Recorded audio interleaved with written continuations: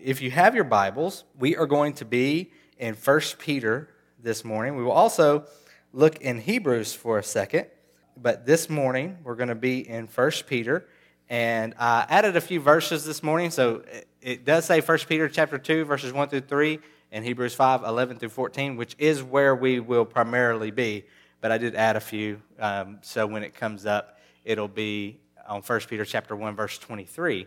And the reason that I wanted to go back a little bit is we had to rush through the end of it last time, but also this plays directly into chapter 2. And if you think about the Bible was written by many people over many years, and even the end of the Bible was written almost 2,000 years ago. So that was a long time ago. Before English was even a language, before America was ever thought of, many years before that. And so we have this incredible tapestry of how God has moved throughout history, throughout time, up to the time of Jesus and his followers that came directly after him.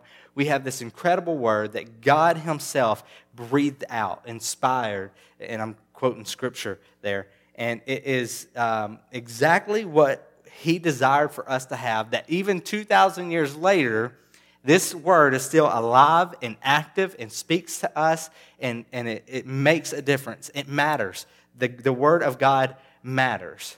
And so it's important sometimes to remember that chapters and verses were put in much later.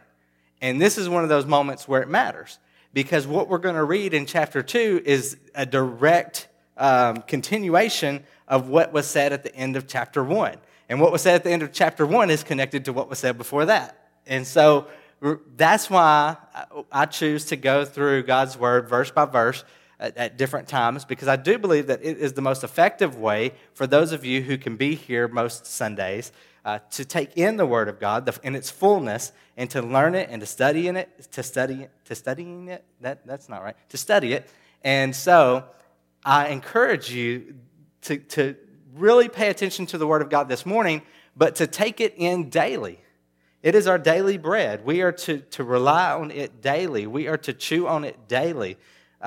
How many of you remember, I know this is going to be so many of you, but how many of you remember the movie The Great Outdoors? Anybody remember? I think, who was it? Dan Aykroyd and John Candy. Thank you for whoever helped me out there. Yeah, you've seen it. That's right. So there's this part in the movie where they go to this place where if you eat the whole steak, you get it for free. But the steak is like bigger than a plate. It's humongous. And he eats it. And I'm not going to talk about what happens afterwards, but he's miserable. Okay? And so if you go to God's word and you think that you have to take it all in immediately, right now, and I've got to get all of it in me, and I've got to know everything, then thank you for your zeal. But we can't know it all immediately. We have to take it in a bite at a time, a piece at a time, slowly. We need to think on it, let it simmer, digest it, really pay attention to what it's saying, and do it. We have to obey it. And if you have the Word of God without obedience, then how does that make what you have any better than the person who doesn't have it? We are to obey God's Word. And so with that said, verse 23, in talking about the brevity of life, it also talks about the importance of God. For all flesh, that's 24. 23, since you have been born again, not of perishable seed, but of imperishable. So our salvation is forever, as 1 Peter 1 talks about a lot, through the living and abiding Word of God. So it's God's Word, and God is the Word, according to John 1. In the beginning was the Word, and the Word was with God, and the Word was God. And so through Jesus, through the truth that he has passed down to us through his word, through the generations. Verse 23 says, through the living and abiding word of God, that's how we've been born again. And then look at verse 24. For all flesh is like grass, and all its glory like the flower of grass. The grass withers, and the flower falls. So all of our flesh, all of our lives on this earth are temporary. But, verse 25, the word of the Lord remains forever. And this word is the good news that was preached to you. This word was the good news that was preached to you. Many of you, before I even say a word of a sermon, many of you already know enough of the word to live a beautiful, bright, shining life for Jesus Christ for the rest of your life. If you have hidden his word in your heart, that cannot be taken away from you. It's there. For those of you who have a relationship with Jesus, many of you have been reading God's word and hearing sermons week after week after week after week after week, and that is good. You should not stop doing that. But we fall into the danger of not applying what we have learned. And that can be dangerous, and that is no good. And that's going to take us right in to chapter 2. So in 1 Peter chapter 2, verse 1, it's going to talk about obedience, right? The word saved us, so let's obey God. Let's obey what the word says. And this obedience, this relationship to the word is not to take away all of our fun, right? As a teenager, I can remember my mom having rules, and I thought that her purpose in life was to prevent me from having any fun.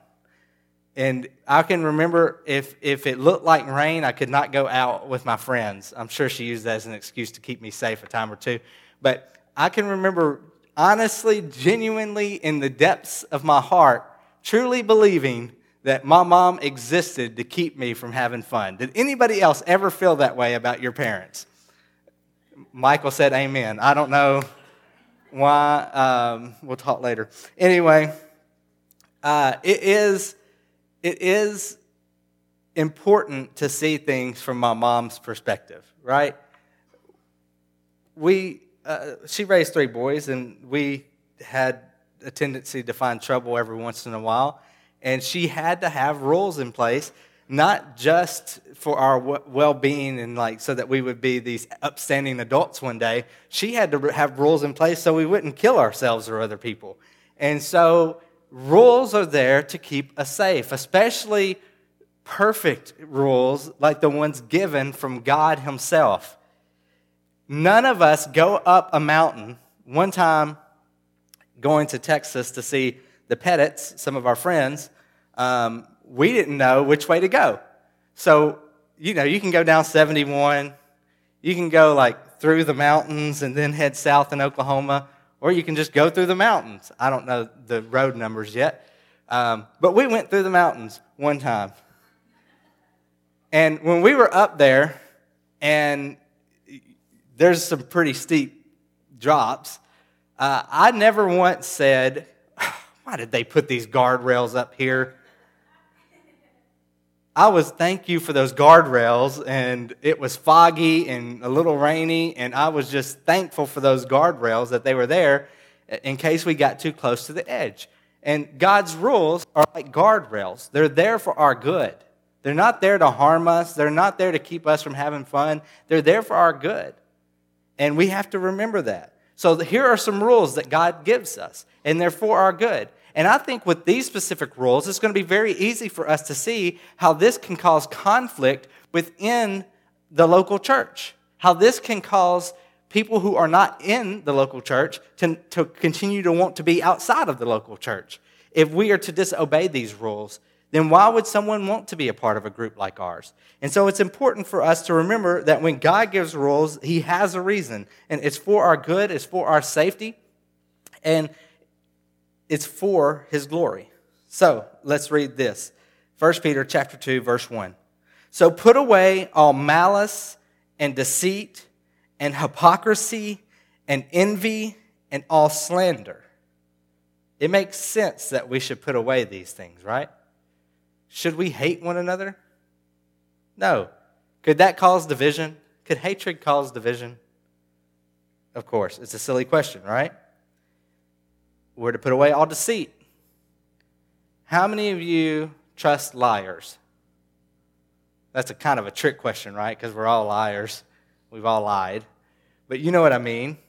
People who you don't know if what they're saying is true or not because their word has failed so many times because they stretch the truth or just, that's a nice way of saying they lie. So we're to put away all deceit and hypocrisy. No one likes a hypocrite. If you ask, now I do think that a large part of this is just people making excuses, but I think there's truth also. If you ask someone, the average person, a few years ago, I'm not sure if this is still true today, but I think it is, to list 3 reasons why they don't attend church. One of them is going to be because the people there are hypocrites. Well, we can only be hypocrites if we claim to be something we're not. If we claim to be sinners, saved by grace, then we can't be accused of being hypocrites because we're not pretending to be perfect. We're not pretending to have it all together. We need to be real. We need to be true. We don't need to say one thing and do another. I have known people like this in my life. I have been like this at certain points in my life. We cannot be hypocrites. No one is going to want what we call a relationship with God. No one is going to want what we proclaim if we proclaim truth with our tongue and with the same tongue we're lying. We're being malicious. We're being fake. So put away all malice and all deceit and all hypocrisy and envy. If someone else, if God has blessed someone, and all we can do is be jealous of the blessings that God has given that person, then can't you see how it would be old to be around that jealous person, that envious person? It causes division. So we have to be careful to put away all malice and all deceit and all hypocrisy and all envy and all slander. There are some people who live to gossip and put down other people. There are some people who live to tell lies about other people. And maybe there's a seed of truth in their lie, and so it makes them feel better. But here in one verse, we're told many things that we are to not do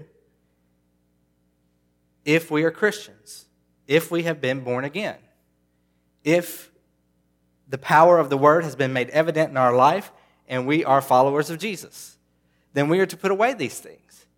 And it's so easy just to read a verse. This is one verse in a sea of verses in this entire huge Bible. I mean, look at all the verses. This is just one. It's so easy to read it and then keep moving and not apply it. But if we want to be the type of church that God has called us to be, and if we want to be the type of Christians that God has called us to be, then we are to put away all malice, all deceit, and hypocrisy, and envy, and all slander. And so my question to you is, do any of these stick out in your life right now? Or have any of these things occurred in your past and you never asked forgiveness from God or from the people that you acted this way toward? What if someone saw you being a hypocrite and you have forgotten that time, but they never have? Your apology, you asking for forgiveness for your actions, might be the thing that shows them that was a moment, that the message you have is true, that was a moment, and that you should be living for God, that they should be living for God. So put away all those things. Verse 2, like newborn infants, long for the pure spiritual milk, And some translations say of the word, pure spiritual milk of the word. And in the original languages, in the original manuscripts, the oldest ones we have, of the word is not there, but it is definitely talking about the word. That's why I went back to chapter 1, so that if, like the English Standard Version, it chooses not to say of the word, if it just translates it directly, then you should know that this is talking about the pure spiritual milk of the word, of the truth that we just read in the previous verses. Because remember, there was no division of verses and chapters. This kept flowing like a letter. And so, like newborn infants, long for the pure spiritual milk of the word, that by it you may grow up into salvation. How do we grow up? Now remember, I want to make clear here for those of you who haven't been here, salvation, if we profess our faith in Jesus Christ and it's true faith, and we love Him and we ask Him to forgive us and to save us, then He saves us in that moment. And salvation is complete in a sense that if something were to happen to us in that moment, then we would get to spend an eternity with God. Our salvation is sealed. But salvation is in three parts. There's that salvation. There's the salvation of God making us more and more like Him while we're still on earth. In the midst of sin, in the midst of suffering, God is transforming us into His image. And then the completion of salvation will be heaven, when we don't have to worry about pain and suffering and sickness and all that. And so when it says that by it you may grow up into salvation, it's saying that so that we can become more like Him, so that we can He can transform us into His image. And how does He do that? Through His Word. And if you are not taking in His Word and living out His Word, then you are not going to be transformed into His image. And there are lots of people who have been in church their whole life, their entire life, and still are not mature in Christ because they have not been taking in His Word and living out His Word. And so we are to crave His Word like it is spiritual milk.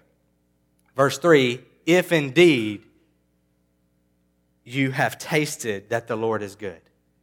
If you really do have salvation. If you really do have salvation, put away all malice. Put away those things mentioned in verse 1. And if you really are a Christian, then take in the pure spiritual milk. Long for it. Take it in. Live it out so that we could grow up into who God created us and saved us to be. And so I want us to close by going to Hebrews. So you could turn with me to Hebrews chapter 5 is where we're going to start. Verse 11, and we're just going to read a few verses here and close with this. About this, we have much to say. Now, before I have much to say, but I only have 5 minutes left, so I'm not going to be able to say everything. But what I do want to say is that in the previous passage we were looking at, Peter is clearly saying that spiritual milk is a good thing. We should long for it, and we should long to be in God's Word. And he's comparing God's Word to spiritual milk. And here, the writer of Hebrews is comparing milk. It's not necessarily a bad thing, but it's not used in the exact same way as 1 Peter chapter 2. Here, milk is used as something that you should desire as a baby, but you should desire the meat later. And so if you want to make a comparison between the two passages, which we're doing, then you need to understand that the spiritual milk mentioned in 1 Peter is just a hunger and longing for God's Word. It's not talking about baby food versus adult food, okay? It was all positive. In Hebrews, there's a little bit of negative, if you'll read with me. About this, we have much to say, and it is hard to explain, since you have become dull of hearing. So the writer of Hebrews is just laying it on them here and saying, I've got a lot to say about what we've been talking about, but it's hard because you've become dull of hearing. You've heard so many sermons, you've read so many scriptures, you've been to church so many times that you've become dull of hearing. Verse 12. For though by this time you ought to be teachers, you need someone to teach you again the basic principles of the oracles of God. You need milk, not solid food. Now here, this is used as a put down a little bit because baby Christians, new converts to Christianity, people who have recently been saved, they need milk, right? It's like that big steak I was talking about earlier. You can't take it all in yet. You're not ready for it. You need milk. But as you grow in Christ, you should grow to deeper truths, to deeper things, and not just what you know, but how you live. You should be living out the basic tenets of our faith. When you first become a Christian, you should be striving to love. You should be striving to not kill people, important first steps of Christianity. But as you have followed him longer, then you should be willing to sacrifice anything and everything for the glory of God, whatever he desires, wherever he calls you. You should be willing to do it for his honor, for his glory, for the love that you have for him. And so, you should move from milk to solid food. Verse 13, for everyone who lives on milk is unskilled in the word of righteousness, since he is a child. But solid food is for the mature, for those who have their powers of discernment trained by constant practice to distinguish good and evil. So how do we mature? By taking in milk, by taking in solid food, by growing in Christ and taking in his word, and by practicing his word. In this case, it uses discernment, trained by constant practice to distinguish good and evil. And then one more verse over in chapter 6. Sorry, two more verses. Therefore, let us leave the elementary doctrine of Christ and go on to maturity. Let us not live in malice, going back to 1 Peter. Let us not live in malice. Let us not live in slander. Let us not live in hypocrisy and all those things that we mentioned there in 1 Peter chapter 2, verse 1. Let us move on into maturity, not laying again, back here in Hebrews 6, chapter 6, verse 1, not laying again a foundation of repentance from dead works and of faith toward God and of instructions about washing, the laying on of hands, the resurrection of the dead, and eternal judgment. He's saying, let's not go back to the basic principles of how you get saved and how you get baptized to people who should be teaching others Christ. Let us not go back to the things that new people who are either about to become followers of Jesus or have just become followers of Jesus are learning about. Let us grow up. Let us move forward. Let us move on. And so my question to you in our closing this morning is where are you spiritually? How long have you been a Christian? Does the number of years that you have been a Christian, are you at a place of spiritual maturity that is comparable to the length of time that you have been a Christian? Have you been growing in Christ? Have you been maturing in him? Does your life look more like Jesus than it did when you became a Christian? If not, something needs to change. And you need to spend time with God right now, this morning. For some of you, maybe you have been maturing. And maybe now it's time for you to teach others. Maybe what you've learned and the things that you've learned, you should go tell others about Jesus so that they can get saved. And then we can begin teaching them about the basic doctrines, the basic teachings of the Bible, so that they can grow up and teach others. We're to go make disciples who make disciples who make disciples until we reach the world for Christ. But if we go and make disciples and they become baby Christians and they take in the word and they take in the word and they take in the word, but they don't live it out, there's no maturity, there's no growth, it's just stunted, us sitting back and getting lazy and fat on the word. No spiritual exercise, no working off what we've taken in, working out what we've taken in.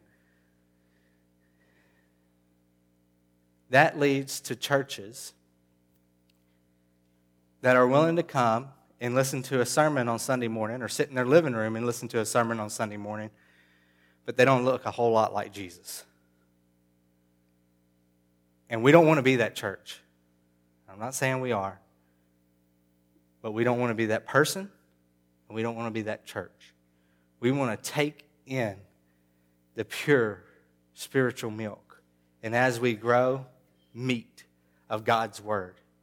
We want to long for more, and as we're taking it in, and as we're longing for more of God, we're living out what we do know. We're living out what he has taught us so that we can be like him. You notice that back in 1 Peter chapter 2, verse 1, it's saying, don't do these things. It's not just about taking in God's word. It's about doing and not doing. We are to not do evil. We are to do good. We are to not do things that go against God's word. We are to do what his word teaches us and tells us. And we are to remember that his word is for our good. It is the guardrail that leads us along life. It is the thing that helps us to grow and mature and be the people that God has created us to be. And I don't know about you, but I personally get sick and tired of all the times in my life when I take in his word and fail to live it out accordingly. Let's not do that. How is God speaking to you this morning? Where are you spiritually? Maybe you need to get saved this morning. Maybe you're a Christian and you're not a baby anymore, and it's time for you to start leading others.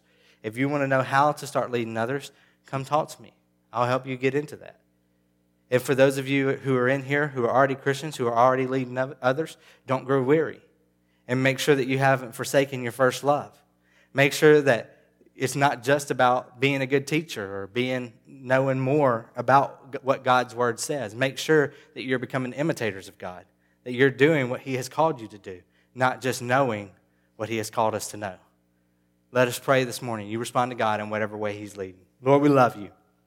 And I just pray that as we have looked at your word and studied your word this morning, I pray that you would challenge us and convict us and help us to live out your word. God, I pray that we wouldn't just take in your word and do nothing with it. I pray that we couldn't sit in our seats right now, that you would convict us and fill us with zeal and passion for your word to have to live it out. Lord, and if we don't know where to start, I pray that we wouldn't be too prideful to get help. And God, I just pray that you would speak to each one of us in whatever way that you desire. It's in Jesus' name we pray. Amen.